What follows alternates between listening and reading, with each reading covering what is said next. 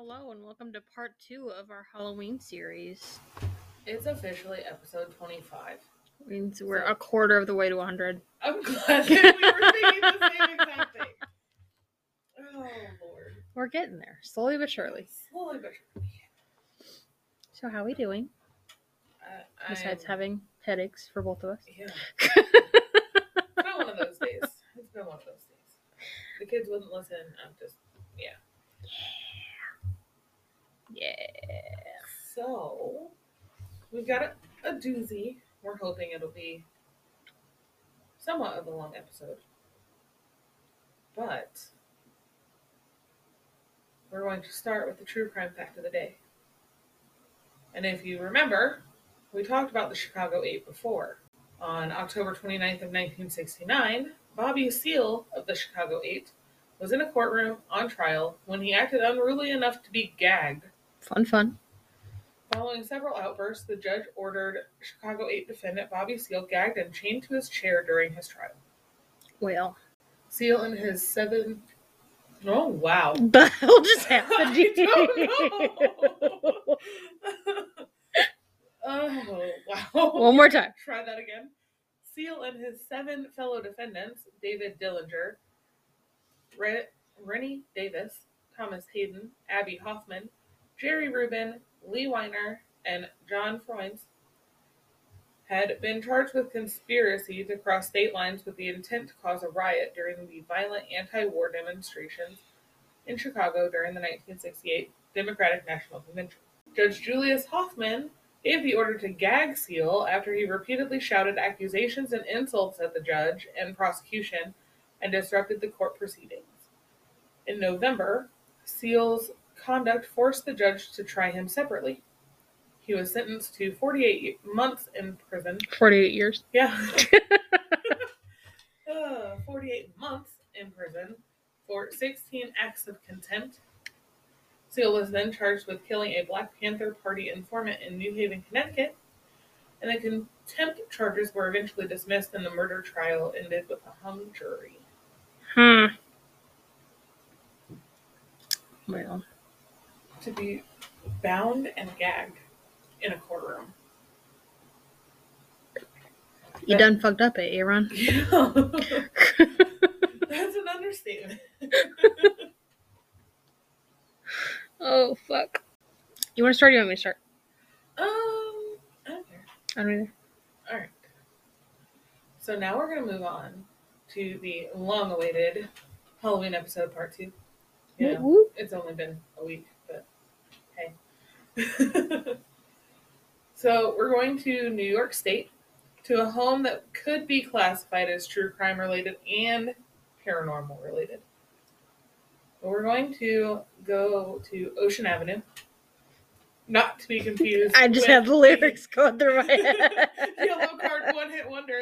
There's a place on Ocean Avenue. Oh gosh, to be 17 and blaring that through my car speakers, driving with all the windows down, that'd be great. I mean, I do that now, but... Well, so do I, but it just hit a little harder being a kid and not really understanding fully what that meant. Like, I'm still finding Fall Out Boy lyrics that meant one thing back then, and now they mean something completely different. So, Ocean Avenue was the home of one of the most treasured homes in the paranormal community. 112 Ocean Avenue, to be exact. Why was this house so special? Because this 1927 spacious 5-bedroom, 3-bathroom Dutch colonial is not only where a mass murder occurred, but it was also haunted. Air quotes. Have you seen the new Amityville? You just gave it away. What? Oh, I did. You asshole. Oh, well. I'll edit it out. Since, somebody decided to... I'm sorry. I got excited. 112 Ocean Avenue in Amityville, New York was a perfect family sitting along a canal. The residence also had a swimming pool as well as a boathouse. The home was purchased in 1965 by the DeFeo family. Okay. Now, no, I have not seen the new Amityville. I got real excited and got ahead of myself. You could at least let me announce what I'm doing first. No, I wouldn't say it's the new Amity one, but fuck, what was her name? Bella Thorne. I think I've seen it. That's fucked up. Yeah. Whoa. Just thinking about it makes me... So, we're gonna start with Dad. No? Is that Dad? Son. Okay.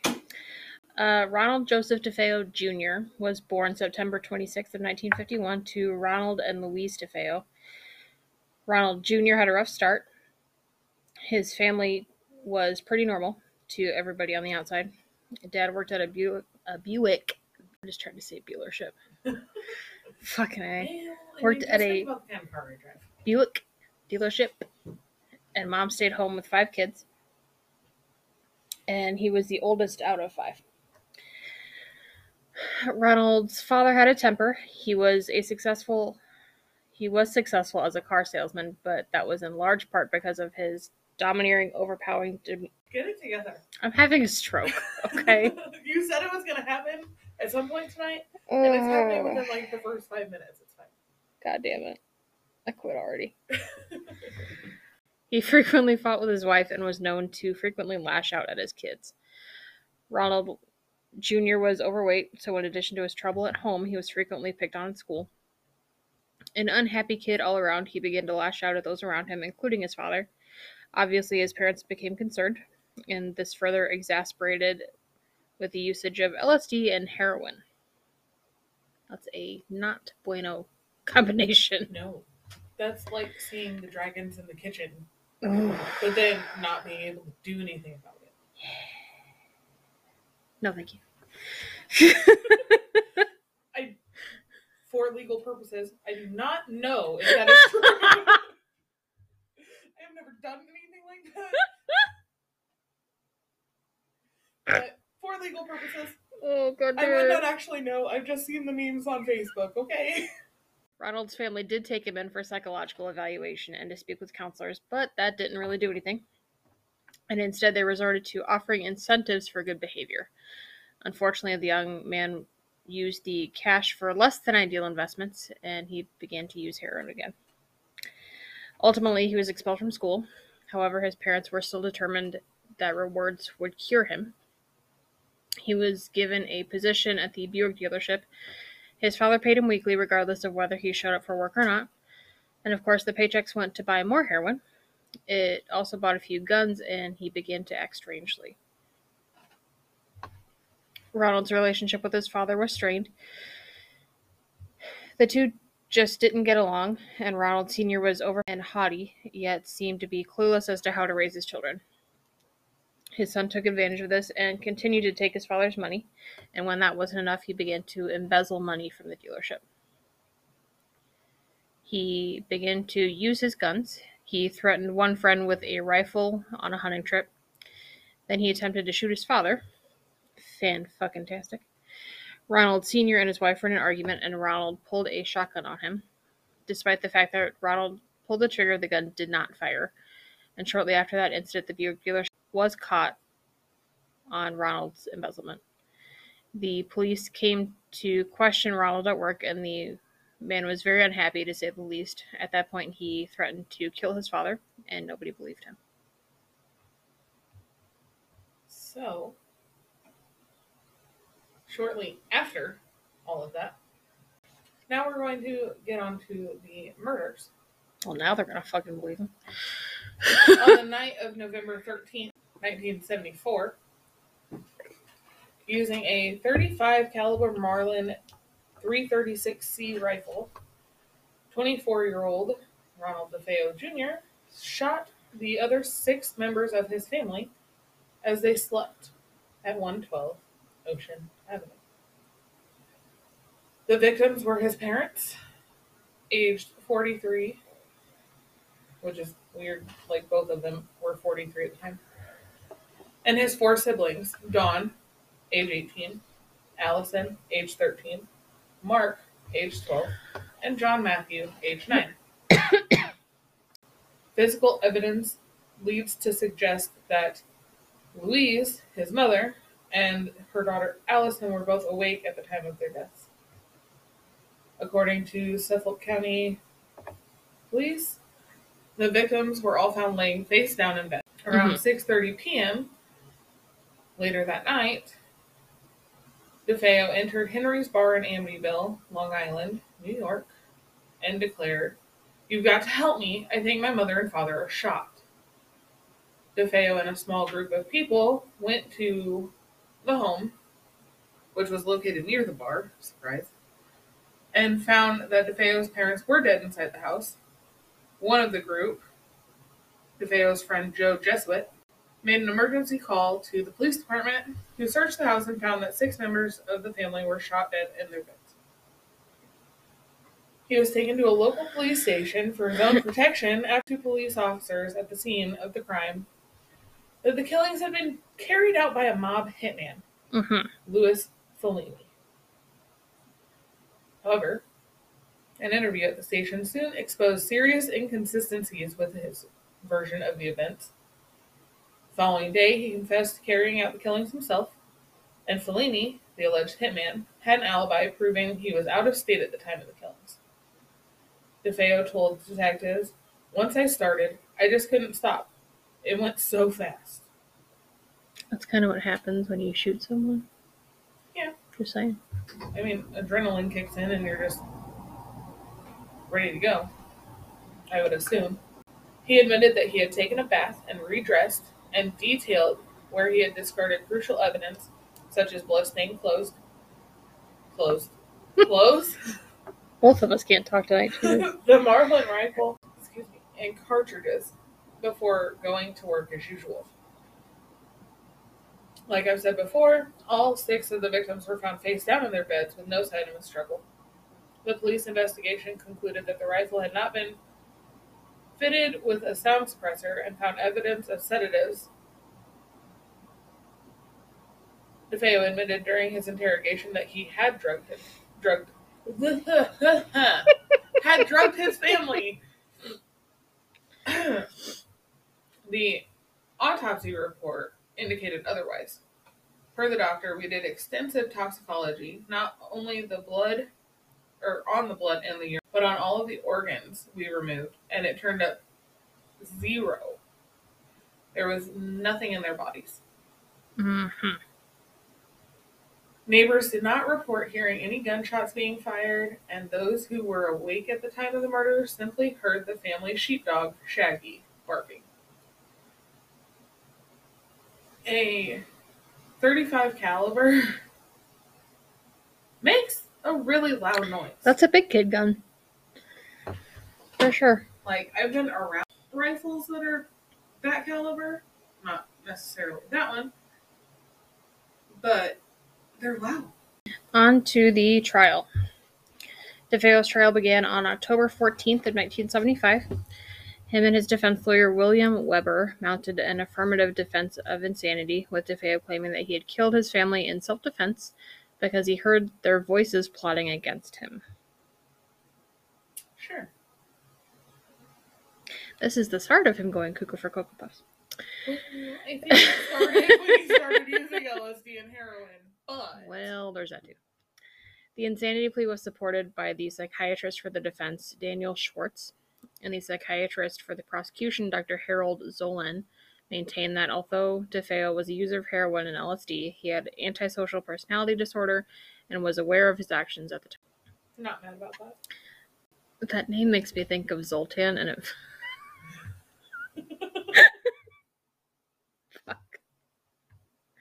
Dude, where's my car? All I can think of is the movie Big with Tom Hanks. Oh, the thing. The machine. Is it Zoltar? I think so. I think you're right.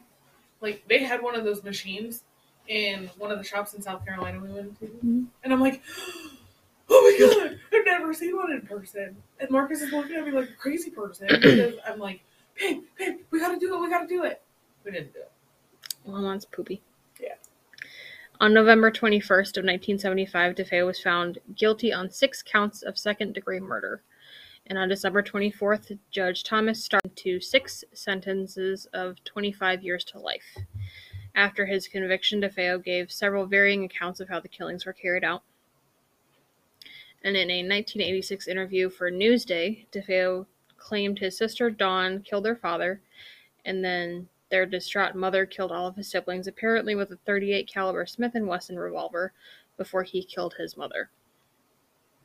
He stated that he took the blame because he was afraid to say anything negative about his mother to her father, Michael Brigant. That's what we're going to go with. And his father's uncle, out of fear that they would kill him. His father's uncle was Peter DeFeo, and he was in the Genovese crime family. We'll go with that. In this interview, DeFeo also asserted that he was married at the time of the murders to a woman named Geraldine Gates, with whom he was living in New Jersey, and that his mother phoned to ask him to return to Amityville to break up a fight between Dawn and their father. Subsequently, he drove to Amityville with Geraldine's brother, Richard Ramondo? Sure. Who was with him at the time of the murders and could verify his story completely. DeFeo was held at the Sullivan Correctional Facility in Fallsburg, New York, and in 1990 he filed a 440 motion, a proceeding to have his vacated. In support of this motion, DeFeo asserted that Dawn and an unknown assailant who fled the house before he could get a look at him killed their parents, and Dawn subsequently killed their siblings. He said the only person he killed was Dawn, and that it was by accident as they struggled over the rifle. Again, he asserted he was married to Geraldine and that her brother was with him at the time of the murders. An affidavit from Richard Ramondo was submitted to the court, and it was asserted that he could not be located to testify in person. Evidence was submitted to the court by the Suffolk County District Attorney's Office suggesting that Richard did not exist and that Geraldine Gates was living in upstate New York, married to someone else at the time of the murders. Geraldine did not testify at this hearing because the authorities had already confronted her about the false claims, and in 1992 secured a statement under oath where she admitted Ramondo was fictitious and that she did not actually marry DeFeo until 1980, in anticipation of the filing of the 440 motion. Judge Stark denied the motion, writing, "I find the testimony of the defendant overall to be false and fabricated. His testimony that during the fall of 1974 he was married and lived with his wife and child at Long Branch, New Jersey is incredible and not worthy of belief. He produced no corroborating evidence in this regard. Another reason for my disbelief of defendant's testimony is demonstrated by consideration of several portions of the trial testimony. He signed a lengthy written statement describing in detail his activities. In the statement, he said that he lived with his family at 112 Ocean Avenue in Amityville and that he worked with his father, that he usually went to and from work with his father, that he was ill and stayed home from work on November 12th of 1974, that he was on probation for having stolen an outboard engine and had an appointment to see her in Amityville on that very afternoon. The defendant's girlfriend, Mindy Weiss, testified that she had began dating the defendant in June of 1974 and was with him frequently that summer and fall. Stark further declared the defendant's testimony that he did not shoot and kill the members of his family is likewise incredible and not worthy of belief." Okay, so now we're going to go into the aftermath of the case. On November 30th, 2000, DeFeo met with Rick Osuna, the author of The Night the DeFeos Died, which was published in 2002. God, makes me feel old. I was 12. I was 9, if that makes you feel any better. It doesn't. According to Osuna, they spoke for about 6 hours. However, in a letter to the radio show host Lou Gentile, DeFeo denied giving Rick Osuna information that could be used in his book, claiming that he immediately left the interview and did not speak to Osuna about anything substantial. According to Rick, DeFeo claimed that he had committed the murders with his sister Dawn and 2 friends, Augie DeGennaro and Bobby Kelski. if I butcher these names and you know how they're pronounced, go ahead and tell me. Uh, out of desperation because his parents had plotted to kill him. Allegedly, DeFeo claimed that after a furious row with his father, he and his sister planned to kill their parents and that Don murdered the children in order to eliminate them as witnesses. He said that he was enraged on discovering his sister's actions, knocked her unconscious onto her bed, and shot her in the head. Police found traces shit, I can't talk, of unburned gunpowder on Dawn's knife, which DeFeo alleged to prove that she discharged the firearm. However, at trial, the ballistics expert, Alfred Della Pena, testified that the unburned gunpowder is discharged through the muzzle of a weapon, indicating that she was in proximity to the muzzle of the weapon when it was discharged, and not that she fired the weapon. He reiterated this on an A&E Amityville documentary that is exclusively discussed in Will Saviev's Mentally Ill in Amityville. Saviv had an expert evaluate Della Pena's assessment, and the expert confirmed that he was correct. Moreover, the examiner found nothing to indicate that Dawn had been in a struggle. The bullet wound was the only fresh mark on her body. Joe Nickel notes that given the frequency with which DeFeo has changed his story over the years, any new claims from him regarding the events that took place on that night of the murders should be approached with caution. Most of the claims made in Rick Asuna's book are sourced to DeFeo's ex-wife, Geraldine Gates. While in the 1986 interview with Newsday, she asserted she married DeFeo in 1974. In Asuna's book, she alleges they married in 1970. Their 1993 divorce case says they met in 1985, married in 1989, and divorced in 1993. That was very short-lived. Yeah. But when you're locked up for most of it. Rick Asuna's book was adapted into a docudrama titled Shattered Hopes, The True Story of the Amityville Murders. The film, released on December 16, 2011, was written, directed, and produced by Ryan Katzenbach and featured narration by veteran actor Ed Asner. And it examines all aspects of the Amityville case with a strong focus on the DeFeo family and the events surrounding their murders. DeFeo died at the age of 69 in custody at the Albany Medical Center on March 12, 2021. Oh.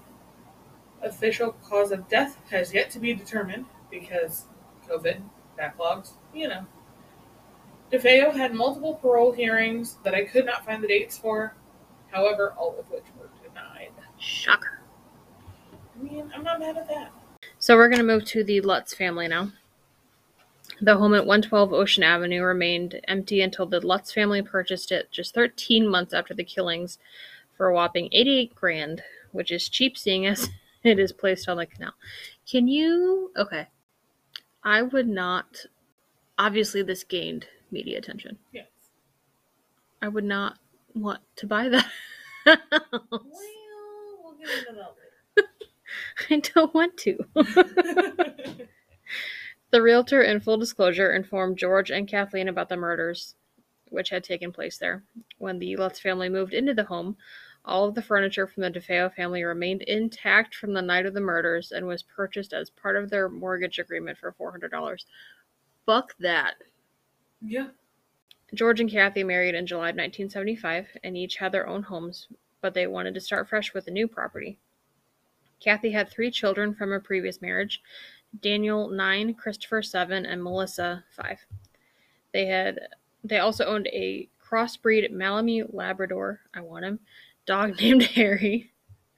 A friend of George Lutz learned about the history of the house and insisted on having it blessed. At that time, George was a non-practicing Methodist and had no experience of what this would entail. Kathy was a non-practicing Catholic and explained the process. George knew a Catholic priest who agreed to carry out the house blessing.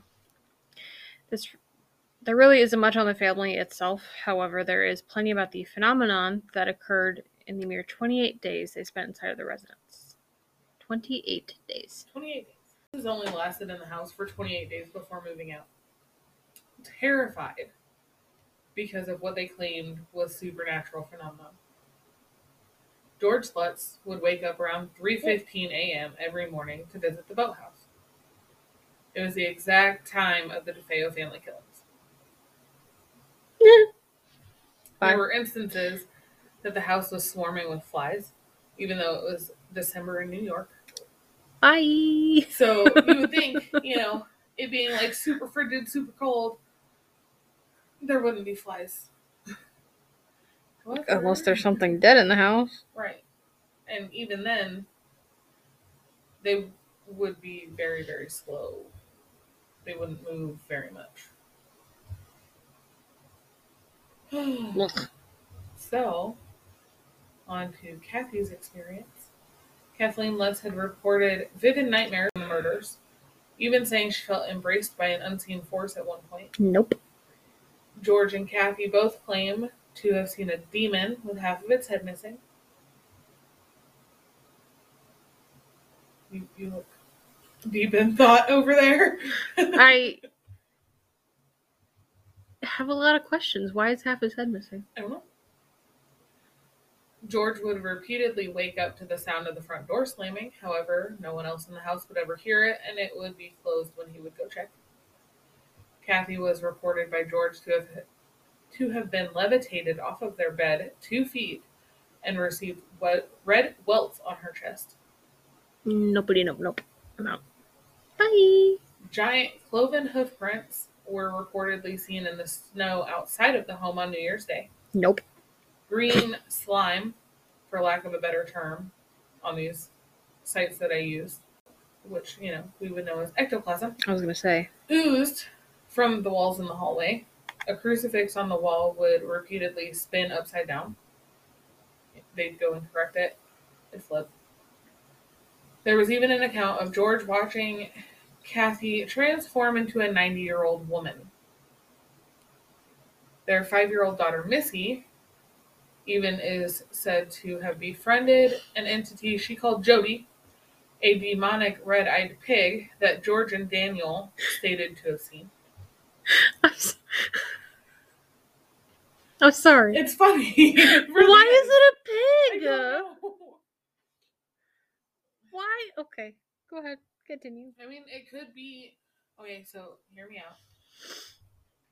Demons are reported to be, like from hell. Maybe it just had off nose and it looked like a pig. Because if you think about it, the way that skeletons are, the skull only has like that fraction of your bone right here before it goes to cartilage on your nose. I need to know if we're talking like full on pig, like curly Q tail, or like I want to know. Half man, half pig kind of looking thing. I don't know. I mean, that would explain the hoof prints. Because pigs have hoofs. Yeah. It's not like they have like the forked ones. Mm-hmm. I have a lot of questions. Continue. Anyways. The priest who was hired by the family to bless the house was also a lawyer and a judge at the Catholic court. He was also a psychotherapist who lived at the local Sacred Heart Rectory. He arrived to perform the blessing while George and Kathy were unpacking their belongings on the afternoon of December 18th, 1975. He went into the building to carry out the rites. When he flicked the first holy water and began to pray, he heard a masculine voice demand that he get out. Okay, bye. When leaving the house, the priest did not mention this incident to either George or Kathy. On December 24th, 1975, the priest called George Lutz and advised him to stay out of the second floor room where he had heard the mysterious voice, the former bedroom of Mark and John Matthew DeFeo, that Kathy planned on using as a sewing room, but the call was cut short by static. Following a visit to the house, the priest allegedly developed a high fever and blisters on his hands, similar to stigmata. At first, George and Kathy experienced nothing unusual in the house, talking about their experiences. Subsequently, they reported that it was as if they were living, or were each living in a different house. Oh. By mid-January 1976, after another attempt at a house blessing by George and Kathy, they experienced what would turn out to be their final night in the house. The Lutzes declined to give a full account of the events that took place on this occasion, describing them as too frightening. After getting in touch with the priest, the Lutzes decided to take some belongings and stay at Kathy's mother's house in nearby Deer Park, New York, until they had sorted out all the problems with the house. They claimed that the phenomena followed them there. A scene of a book that we will go into later, describing greenish black slime coming up the staircase towards them. Flubber? Oh, fuck. I mean, yeah. Demonic flubber? On January 14th, 19, George and Kathy Lutz, with their 3 children and their dog Harry, left 112 Ocean Avenue, leaving all of their possessions behind. The next day, a mover arrived to remove the possessions to send to the Lutzes, and he reported no paranormal phenomena while inside the house. Mm-hmm. See, this is where... So, while I was doing the notes for this, there's like 8 different accounts of what happened in the house. I'm sure. From the family. Just from the family itself. Yeah. And then you have, the Warren that stepped in, and we'll talk about them later. You've got multiple news outlets reporting different things. The kids, aside from Daniel, don't remember any of it. He was the oldest, wasn't he? I think so. Well, how many things do you remember from when you were 5? Well, I remember running away. Oh no, my mom thought I had ran away, and I was sleeping underneath all of my blankets, like in a blanket fort on my bed. I was dead to the world asleep. Didn't hear her yelling for me, nothing. And she called the cops because she thought I had ran away. So, speaking of different sides to the story, this is Daniel's side of the story, their oldest son. After 37 years, one of the original Amityville horror children has decided to finally break the silence regarding his experience at the haunted house. Daniel, who was 10 on January 4th of 1976 when his family fled the house, still insists that the family was menaced by the spirits in the home. Daniel now blames the evil presence on his stepfather, George, a man whose account... Occult? I can't read, apparently. I need glasses now more than ever. A man whose occult dabbling, says Daniel, opened the gateway to dark forces he couldn't control. Daniel said that his father had been involved with Satanism and magic even before they moved into the suburban neighborhood on the south shore of Long Island. He recalled the family's bookshelves lined with books on the occult and demonism. Daniel says he knew something was off with the house within hours of moving in. Taking a box upstairs, he found his room filled with flies, despite the fact that it was the dead of winter. He swatted hundreds of them and went to fetch his mother. When she returned with him to the room, there was not a fly in sight. That's when my confusion started, he said. He still recalls the family dog going crazy, nearly strangling itself with its lead as their garage door shook and slammed up and down. Daniel recalls a kitchen window mysteriously slamming shut as his mother treated his injured hand, and then watching as an invisible spirit slid a chair back and sat down, leaving impressions on the padded seat. Fuck that. Yeah. He's levitating beds, footboards, and headboards slamming into the ceilings were not imagined. He also remembers during their 28-day stay, the family experienced cold spots in the house, odd smells of perfume permeating the air, and the stank smell of excrement that would disappear as quickly as it manifested. Jolting sounds and booms in the middle of the night, and the glowing eyes of a demonic pig-like creature appear through the window and left cloven-shaped footprints in the snow. I need to know if this is a legit pig or if it's a man pig. Oh God! No, I like need the to big one know. is man bear pig. Man bear pig. Puppy baby monkey. Oh God! I could have went the rest of my life without having to reimagine that. Oh God. God. He remembers how the activity in the home each night at 3:15 a.m., which is the precise time police believe the prior residents were slaughtered by their son in the middle of the night. He remembers his sister Kathy waking up screaming from I said mother. You said sister. Well, I'm pretty sure I meant to put Missy and typed Kathy. I was, doing the notes for these when I was working with my boss. So, Okay, I was flustered. he remembers his sister Missy waking up screaming from vivid nightmares. No, it has to be his mom because Kathy was the one that I'm blaming that shit show. Okay. Fine. His mother. He remembers Kathy waking up screaming from vivid nightmares of the murder, which took place in her room. After her jumping after old invisible arms embrace her, and her confusion as mysterious red welts appeared from nowhere on her chest. It had to be Mom. He recalls the green gelatin-like flubber oozing from the walls. I think that's what I'm going to refer to ectoplasm as for the rest of my life. Flubber.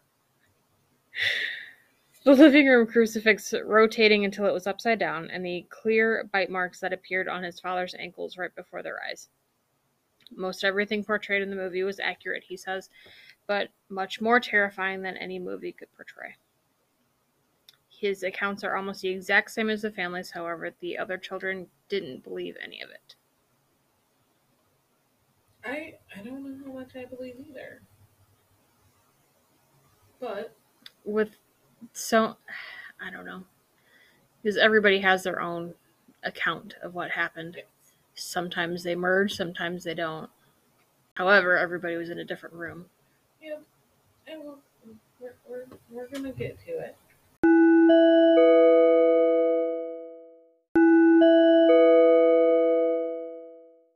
Obviously, with something this big that attracts media attention and everything else, you're gonna have a lot of people trying to make money off of it. The Warrens. Anyway. Well, tell me how you really feel. I have numerous times. I know. So shortly after the family left the house, a book editor at Prentice Hall introduced George and Kathy Lutz to Jay Anson. Jay Anson was a professional writer who had published a number of behind-the-scenes and making-of books about films and film personalities in the 1970s. Though the Lutzes did not work directly with Anson, they did submit about 45 hours of tape-recorded recollections to him. 45 hours. That's a lot. Of events that happened over 28 days. Oh, true. Like, that's a lot. Yeah. He then used the tapes as the basis for his book. That book, The Amityville Horror, was published in 1977, and it has sold more than 11 million copies in the years since. Also a lot. Yes. The best-selling Amityville Horror book was made into a movie starring James Brolin and Margot Kidder. Anson also wrote the original screenplay. However, the producers passed on it and hired a more experienced screenwriter, Sandor Stern. At the time of its release in 1979, The Amityville Horror was the most successful independent movie in history, grossing more than $86 million in 1979 dollars in the U.S. box office revenue alone, as well as millions more in video sales, syndication, and the like.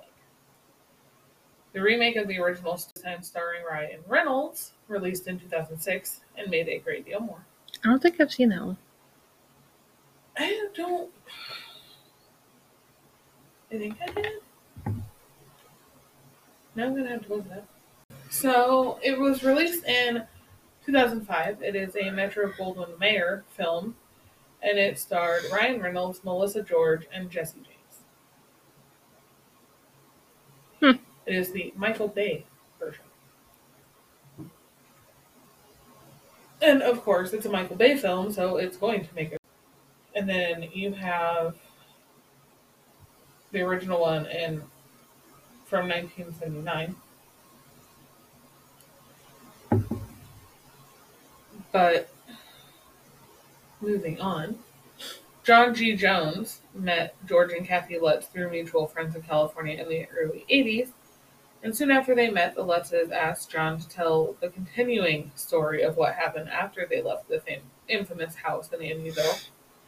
John agreed. His first book, Amityville Horror 2, was published in 1983 by Warner Books. Within a week, it was on the New York Times bestseller list.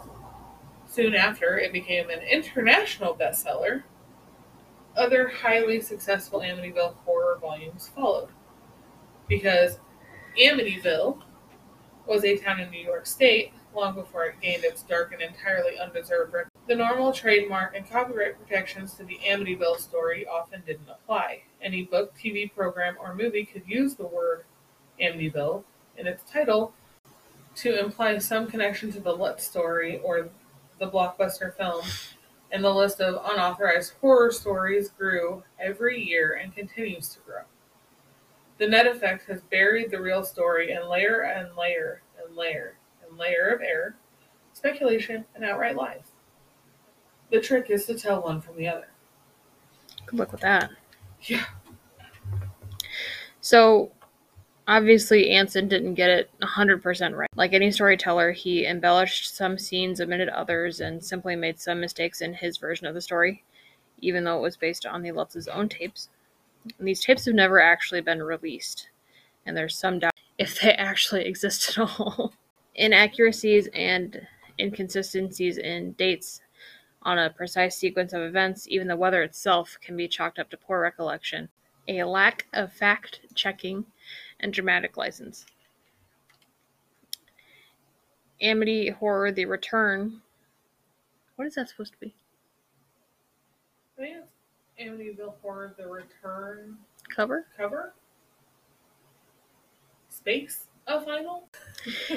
Amityville Horror: The Return cover, a final complete version of what happened to the Lutz family after they fled Amityville, will be published in 2015. Will be published in 2015? Was published. My bad. Jones' The Amityville Horror 2 and subsequent volumes that touched on the lives of the Lutzes have been out of print for years. It is derived from Jones' lifetime of experience and contact with the Lutz family, and now that George and Kathy have both passed away, it will serve as the final and definitive word on what happened and how it ended. The Lutzes did not dream the whole thing up with an attorney back in 1976. In fact, there was an attorney deeply involved in the DeFeo case, and later in lawsuits brought by the Lutzes and by the attorney himself, where he claimed that George and Kathy concocted the story, though he offered no contemporaneous notes or agreements to prove his allegations. The Lutzes denied this repeatedly and consistently, though the attorney continued to make his unsupported claims for quite some time. George and Kathy stood by their story for their entire lives. This much is true. George and Kathy Lutz never changed their story. Until their deaths, they maintained what was in the book was mostly true, allowing for the errors and embellishment mentioned above. In June of 1979, George and Kathy took a lie detector test concerning the events in the house, and they passed. Even 25 years after their time in Amityville, in a documentary on the History Channel, George said, quote, "I believe this has stayed alive for 25 years because it's a true story. It doesn't mean that everything that has ever been said about it is true. It certainly is not a hoax. It's real easy to call something a hoax. I wish it was. It's not." This is the central difficulty for proving or debunking the Lutz's story, and virtually all the events that the Lutzes described are private matters of perception and nightmare. They cannot be proven or disproven objectively, and they can only be believed or disbelieved. It's pure speculation, but it's probably worth noting that the whole field of true horror stories that is such a lucrative industry today simply didn't exist in 1976. The Exorcist, a novel published as fiction, not fact, had only appeared a couple of years before, and Poltergeist and the subsequent array of modern-day hauntings that would become a profitable subcategory of the horror genre were years in the future. In fact, the Amityville Horror's unexpected success was key in creating that subgenre. It would have been a feat of near paranormal presence to think that a bestseller and blockbuster movie could be based on this kind of subject matter at that time. At the time the Lutzes made their recordings, especially from a couple with no real experience in media relations, publishing, or film production. It's certainly not possible, but it is highly unlikely. The Lutzes did not get rich from the books and movies. Yes, they received a portion of the royalties or licensing fees for some of the books and a few movies, but it was never a great deal of money, and it faded quickly. After a life of comfort and stability, the Lutzes, as a family and as individuals, struggled financially for the rest of their lives. Amityville didn't make them rich, not in the beginning. Oh, I lost my spot. How did I lose my spot? The house is not built on an Indian burial ground, at least the Lutzes never claimed it was. Many of the unauthorized books and films speculated about power spots, burial grounds, 17th century warlocks, or other even more unprovable histories for the property. None of them were put forth by the Lutzes, and none of them have a strong basis in provable historical fact, just as the Amityville Historical Society. The family that purchased Ocean from the Lutzes claimed they experienced no supernatural events of any kind, and that is consistent with the Lutzes story. The house remained empty for months after the Lutzes left, but when the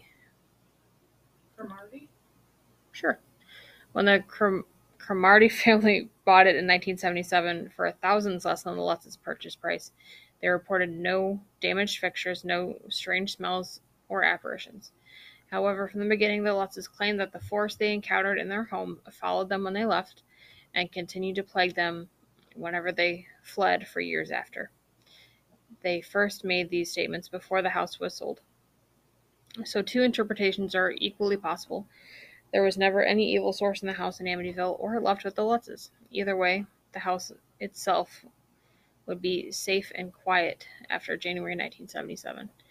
By the way, the house has been renovated and the address changed to discourage the constant stream of gawkers. The whole facade has been altered. Windows have long since been replaced.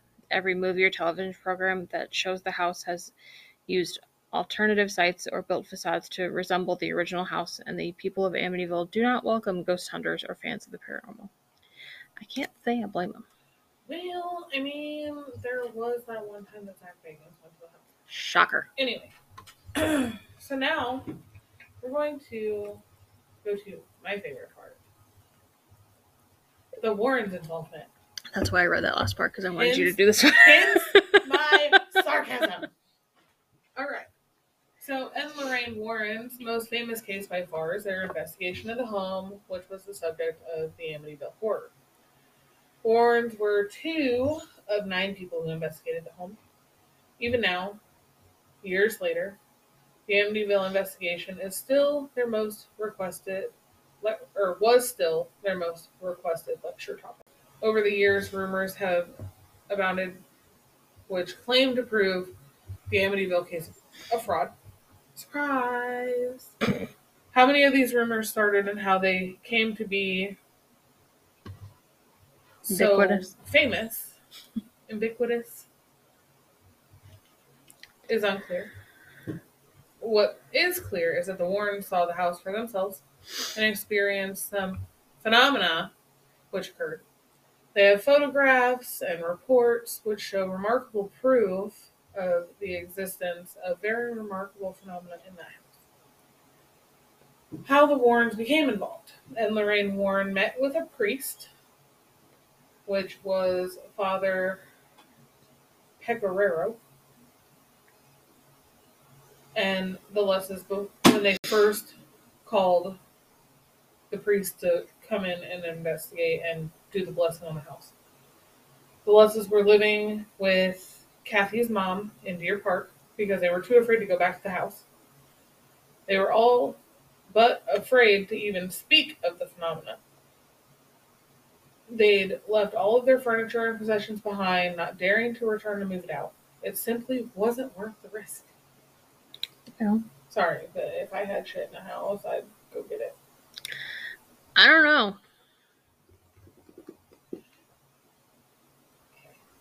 If what happened to them happened to me, I would probably burn the motherfucker down. Yeah. That's just Yeah. me. So the first time the Warrens went to the house, it was with an anchorman from Channel 5 News, Shocker. a professor from Duke University, and of the American Society for Psychic Research. That first day was horrifying. Lorraine received non-stop clairvisual and clairaudible messages about the phenomena which had occurred. Which, I'm not saying she's not a clairvoyant, I think there's a line. but there's no proof of this stuff happening. And that's, given their history, that's where I'm kind of like, but did it really happen? But did it though? So, anxious to see for himself whether or not the phenomena was real, Ed, who normally experiences little clairvoyant feelings at all, went into the cellar. The cellar is typically where evil spirits spend their days, according to the Warrens, and Ed therefore felt it would be the best place for him to start. Yes, because demons just hang out in the basement and play cards all day. Despite his usual immunity from witnessing phenomena, Ed saw shadows along with thousands of pinpoints of light. These shadows attempted to push him to the ground and used religious resistance and commanded the evil spirits to leave. He immediately got the sensation of something attempting to lift him off the ground, and he knew then that this was really a house of evil. Although he knew this was a serious case, he had no idea how severe it really was, and he was never so seriously affected in any case before or after the Amityville horror case. Lorraine's experiences. Lorraine was frightened even before she entered the house. She had contacted some priest friends in advance and asked them to accompany her in spirit to the house.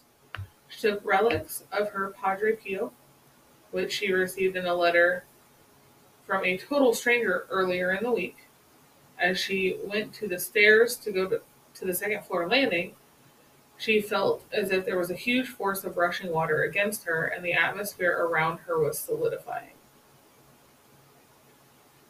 Marvin Scott on the second floor. On the second floor, Lorraine went into the sewing room. Marvin Scott, the Channel 5 anchorman, told Lorraine, "I hope that this is as close to hell as I ever get," as they went into Missy's room. Lorraine immediately, clairvoyantly, knew that it was Missy's room and that it had the same furniture as it had when the DeFeo girls were murdered. Wait a minute. What? So they had their children, knowing what happened there, they had their children sleeping on the same fucking mattress where somebody's... I mean, they could have switched mattresses. True, but still. But the same furniture? I would have moved it all out. I would have burnt it. It would have been bonfire material. Well, yeah. I mean, according to Sam and Dean, that's what you're supposed to do to get rid of stuff that ties people to Well, wherever. You burn shit. You burn the bones. You burn everything. Fire. Anyways. Mr. Lutz had let his children sleep in the DeFeo children's deathbeds. So apparently, they didn't switch mattresses. And I have a problem with that. I have a problem. In the master bedroom, one wall was all mirrors. Nope. Lorraine sat on the bed where the DeFeo parents had been shot. They were sleeping in the bed too? Only the mattress on the bed had been changed. The feeling in the rooms was that of absolute horror, and going from room to room did not dissipate the feeling at all. One just seemed more horrible than the next. Once she was downstairs again, she was asked to do something she had never wanted to do after entering the house. She was asked to communicate with the spirits in the house and ask what really happened. All of the investigators were in the room. The investigator from Duke University actually passed out cold from fear. Two of the other investigators complained of heart palpitations and had to rest on the floor. The house seemed to have the most dire effect on men.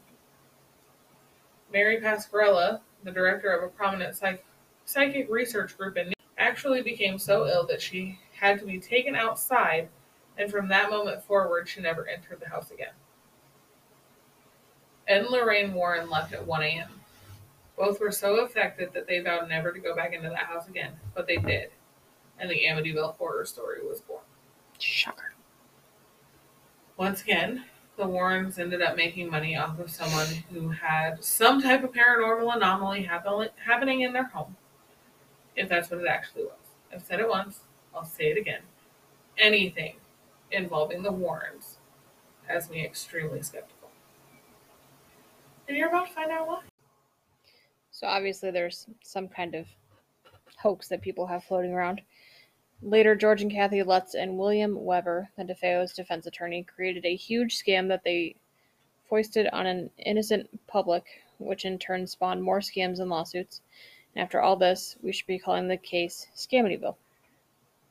In her book, The Encyclopedia of Ghosts and Spirits, Rosemary Ellen wrote that Kathy and George Lutz, now both deceased, and their 3 children, Daniel, Christopher, and Melissa, bought and moved into the DeFeo's house on December 18th of 1975, knowing it was the scene of a grisly mass murder. They then allegedly experienced a supernatural phenomenon that we talked about earlier, and the family left the house on January 14th of 1976. Jay Anson, who never spent time in the house, wrote the book, The Amityville Horror, and Prentice Hall first published the book in 1977 and touted it as nonfiction. According to Lloyd Auerbach's book titled ESP Hauntings and Poltergeists, after the Lutzes moved out, the American Society for Psychical? I don't like that word. Research, Dr. Carlos Osis and Alex Tenos I don't like that word. Psycho Research Foundation? I don't like it. Jerry Sulfan and Keith Harari investigated. Ultimately, they found the stories were fake. One clue from seeing a sample of Ronald's handwriting on a contract for profits from a book and film. Reporters from the National Enquirer, CBS, and self-proclaimed parapsychologist Lorraine and the late Ed Warren were also present. The Warrens would later base their claim to fame on the investigation of Amityville. According to Lynott, after the Lutzes fled from the house, George called a respected parapsychologist, the late Dr. Stephen Kaplan, to ask him to investigate the house. Kaplan doubted George's veracity during the initial conversation, and his reading of the Amityville Horror confirmed his doubts. This led to his writing the Amityville Horror Conspiracy, co-authored by his wife. I can't. It's over. I'm done. By his wife, Roxanne. The Catholic Diocese of Rockville Center and the Amityville Police Department also debunked the scam, after the Lutzes repudiated some parts of their fantastic story. The best piece of evidence, George Weber admitted in a radio interview and to the press that the Amityville haunting was a hoax concocted to make money. Oh, shocker. Well, there's that. Jim and Barbara Cromartie, subsequent owners of the house, experienced nothing paranormal, but curiosity seekers invaded their privacy because of the book's notoriety. The new owners changed the house's facade and address in an attempt to protect their privacy and sued Prentice Hall and Jay Anson. They received an out-of-court settlement. Father Ralph Pecoraro, or Mancuso in the book, sued Prentice Hall and the Lutzes for distorting his involvement in the haunting and invasion of privacy, eventually settling out of court. Parapsychologist Anita Gregory sued for libel and won. Weber sued for his share of the profits from the book and original movie. Presiding U.S. District Court Judge Jack Weinstein said evidence showed that the Lutzes were acting in a way consistent with having a book published. This was another out-of-court settlement. The Lutzes sued Weber on the basis that this was not a hoax, but was reality. They lost. The original book indicated more books and movies, courtesy of the Warrens and others, including author Hans Holzer, who purported the Amityville horror was real, perpetuating this. According to William Grimes' article, Hans Holzer, ghost hunter, dies at 89. Holzer and medium Ethel Johnson Myers were investigating the house in 1977 and alleged that she channeled a Shinnecock American Indian chief's spirit who said the house stood on ancient Indian burial grounds. Holzer, in his book, Ghosts, True Encounters with the World Beyond, adds that a white person dug up the skeleton and there was fighting. Wait, between the person and the skeleton? Mm-hmm. Oh. According to Holzer, there's still anger, and when a white man is there, he's a vehicle for possession, like DeFeo Jr. Gillies'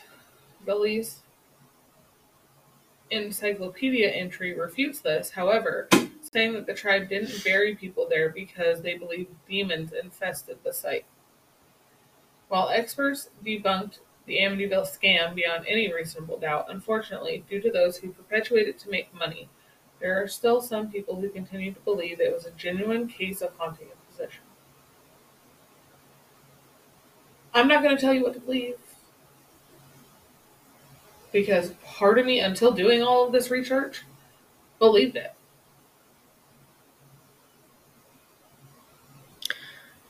Did they probably experience some things? Yes. Yes. The flubber thing, I don't know that I believe that. I don't think I believe that either. I think we've all had waking some. up at 3:15. Yes, I could see that happening. Yeah. The red welts appearing out of nowhere. I could see that happening. The man pig thing? Probably not. Yeah, no. That's just an imaginary friend from a 5-year-old kid. Exactly. They chose to put their own twist on it. Yeah, I don't. We all know I don't how know. I feel about the Warrens. Now I have to make a haunted flubber sticker. Yes, you do. And you have to name it Ectoflubber. Oh, man. Fuck. Anyways. Excellent. So, like I said, I'm not going to tell you what to believe and what not to believe, but there's too much evidence against them from the Catholic Church, from priests. There's even lawsuits from a priest.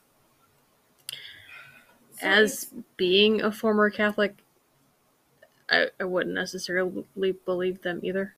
I'm just saying. Yeah, I don't. I'm agnostic for a reason. I believe that there's God, but do I practice one faith? No. Anyway. Yeah. There's we've all had weird stuff happen. We have weird stuff happen at home and at work sometimes because, yeah. But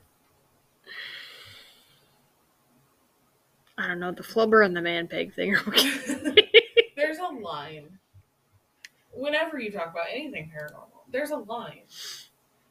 And I feel like the Lutz family, even Daniel, being, however old he is right now, stating that, hey, these things actually happen. Like, this was... Yeah, I feel like it was fueled more by money than it was anything. In the aftermath of things. I would agree with that. He was too young to actually understand what was happening without it being put in his head. I would agree with that. So. For sure. Well, Yeah. This concludes episode 25. And our Halloween series. Yes. You can find us on Twitter. You put me on the spot again. Fuck yeah, I did. At 10_paranormal. No underscore. No underscore? Just No 10 underscore. paranormal? Yes. I thought there was an underscore. There is in our Instagram. Uh-huh. Okay, so our Instagram is 10_0_podcast. Mm-hmm.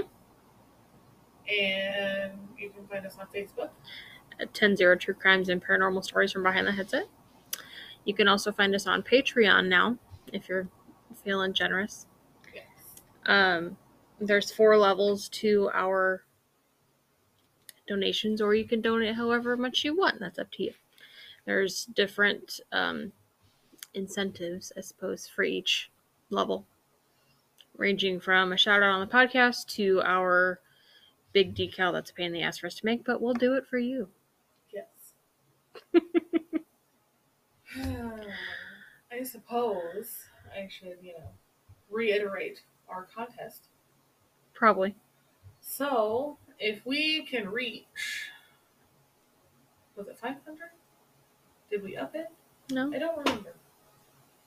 Okay. Yes, we did. We did up it. It is 750 followers. When did we up it? We added Twitter. Oh. If we can get, screw it. We'll leave Twitter off. If we get Twitter, that'll be something massive. Like, you will get, like, a hoodie that only 2 exist of. Okay? So if we get 750 followers, so 250 on every platform, Facebook, Instagram, and Twitter, we will be doing a giveaway for a 10-0 True Crime and Paranormal from Behind the Headset pain in the ass decal.